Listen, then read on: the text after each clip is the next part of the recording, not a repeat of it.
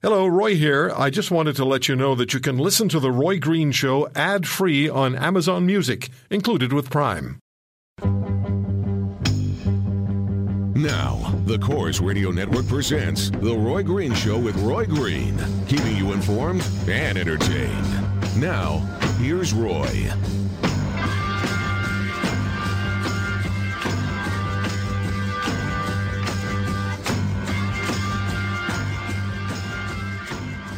I want you to be aware as we start that we're keeping an eye, of course, on the situation in Toronto with the jury for the James Forcillo murder trial, the Toronto police officer. If the jury, in fact, does deliver a verdict while we're on the air, we will have legal opinion on that for you immediately. In fact, we'll be talking to two former Crown attorneys throughout the show. And Scott Newark coming up in a few minutes' time, former Alberta Crown attorney, former executive director of the Canadian Police Association. And this argument's been made, position's been put forward that police officers, while on duty, should know that they're not facing criminal charges unless there is clear evidence they have committed a crime. Is that something that you could buy into? We're going to talk about that. And the situation between Montreal Mayor Denis Coderre and Western Canadian politicians is deteriorating. We're going to be talking to the leader of the Wildrose Party, the official opposition in Alberta, Brian Jean, at the top of the next hour. Mr. Coderre said to Radio-Canada that Brian Jean probably thinks The Flintstones is a documentary. Getting nasty. Mr. Coderre will not respond to my invitations to appear on this program. Yet. Tragic situation. Tragic. In Saskatchewan. At La Loche. Town of 3,000 people. Rural town. People in small rural communities are very tight. And I have no idea. I have no idea how they get through this. Losing 4 people, allegedly to 4 citizens, 4 human beings, 4 fellow community members, family members, allegedly to a 17-year-old member of the community as well. Joining us on the program to speak to us about what's going on in La Loche is Angela Hill. She's the news director for News Talk 650 in Saskatoon. Angela has been coordinating the reporting and all of the reporting efforts going on at News Talk 650 in Saskatoon, CKOM. Doing a great job at that, too. One of the most difficult things to do, isn't it, Angela, as a news person? Just want to talk to you about you and your reporters. We cover so many stories, but when there's human tragedy involved, it really brings it down to the most personal denominator. It is. It's awful because we're all people, obviously, as we go about our day, and we have to find out how to get the best information, how to help the public understand what's going on. We need to figure out what's going on ourselves, and we need to handle it in a way that is very respectful of all the people involved. As you mentioned, it's a small community. Everybody knows everybody, and so it's this struggle to get the information out as quickly as possible, but not harm anyone while doing that. What is the information that is coming out? Do we know motive? Do we know if he allegedly targeted the 4 people killed? So we don't know motive yet. Later yesterday, we did hear from RCMP, who sort of broke down the day's events as it happened.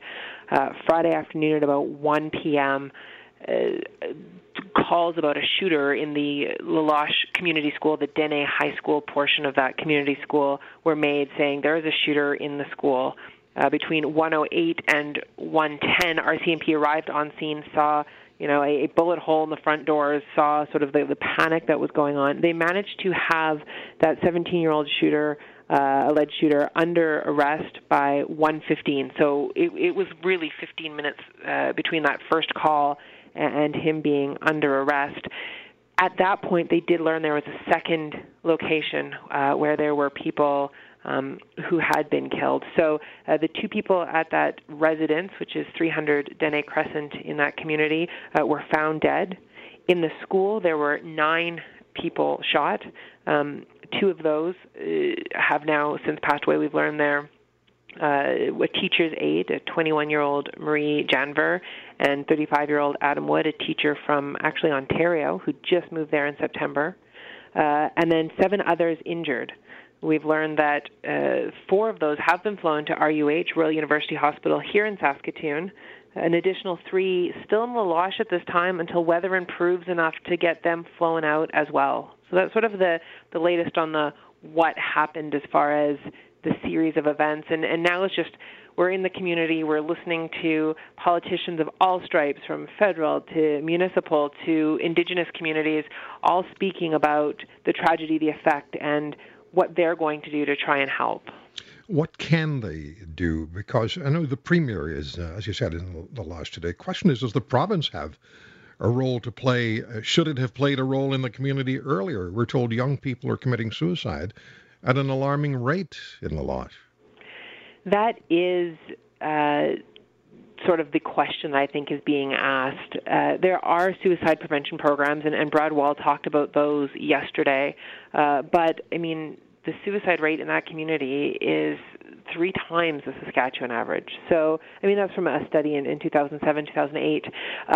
But what they're saying now is they want to find out what else they can be doing. It's almost like this has maybe attracted a greater level of attention to what's going on. So he did make sort of a preliminary message yesterday to reporters out of Regina when he spoke about reaching out to the states to find out how they handle school shootings and individuals there who can help sort of talk about how to move forward from this.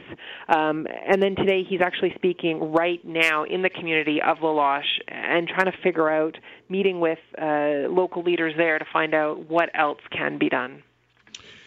I'm just looking at some emails that I received over the last 24 hours from listeners, and I want to go back to something that about the 17-year-old who's alleged to have done the shooting. There was social media that he posted on social media, apparently, that he had shot 2 people, killed 2 people, and was heading for the school. The question that I've seen time and again is, would there have been time to intercept him between his posting that on social media and him getting to the school? And the other question that I see a lot is, how did police manage to bring it to a conclusion as quickly and apparently, as under the circumstances, efficiently as they did? So, I mean, as far as going from point A to point B and was there enough, I think that is something that police continue to look at. That's not something they've been able to comment on yet. You know, I have seen those messages myself, and it's actually really heartbreaking when you look at it. I mean, it's someone who texted as simply as, "I don't want to be here anymore. I've done this, and here's what I'm going to do next." It's the simplest of messages. There's no motive implied or anything else. And I mean, at this point, too, we see these third and fourth hand that have made it to social media, so how much of that, who knows where those have come from. And I think we'll learn more about that as police talk to this alleged shooter and the community and continue their investigation. The other part you asked about was how quickly they brought it to an end. What police have said is they just they call it loud verbal commands. So they said they didn't have to negotiate. To me, what it sounds like in real person speak is they went in, located him, pointed their weapons at him, and said, "Drop the gun," and it sounds like he complied. So, right. I mean, I might be oversimplifying it, but I just look at the timeline, and I look at the fact that he is alive, and I look at the fact that they said they used verbal commands, and that's sort of the picture that I see painted.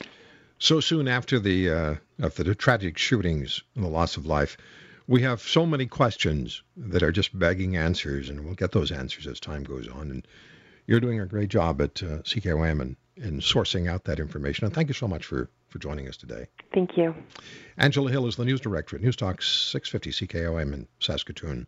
On the Roy Green Show on the Chorus Radio Network, tragic circumstance in La Loche, and our condolences to the community and to the province of Saskatchewan.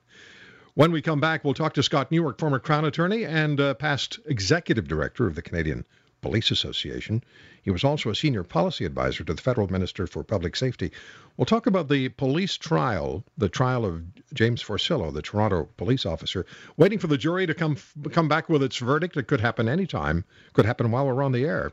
And we'll talk to Scott about that. Also have a question for him that's been put forward by, certainly in the United States, to a certain extent in Canada, and that is whether police officers, when they're on duty, should be exempt from facing criminal charges unless it is demonstrably evident that they, with intent, broke the law. Should cops be immune from criminal charges when they're on the job? There's something called FIDO, which Scott told us about initially. And some police in the United States are practicing FIDO because they've been charged, they've been criminally tried, And FIDO is if they see something going on the street, and the police cruiser is there and the officers see it, they assess the situation, and if it looks as though to them that it could be, if they intervene, a situation that would come back and find them criticized or potentially charged, they say FIDO. The first word begins with F, and the rest of it is it, drive on. We'll come back with Scott Newark. Stay with us.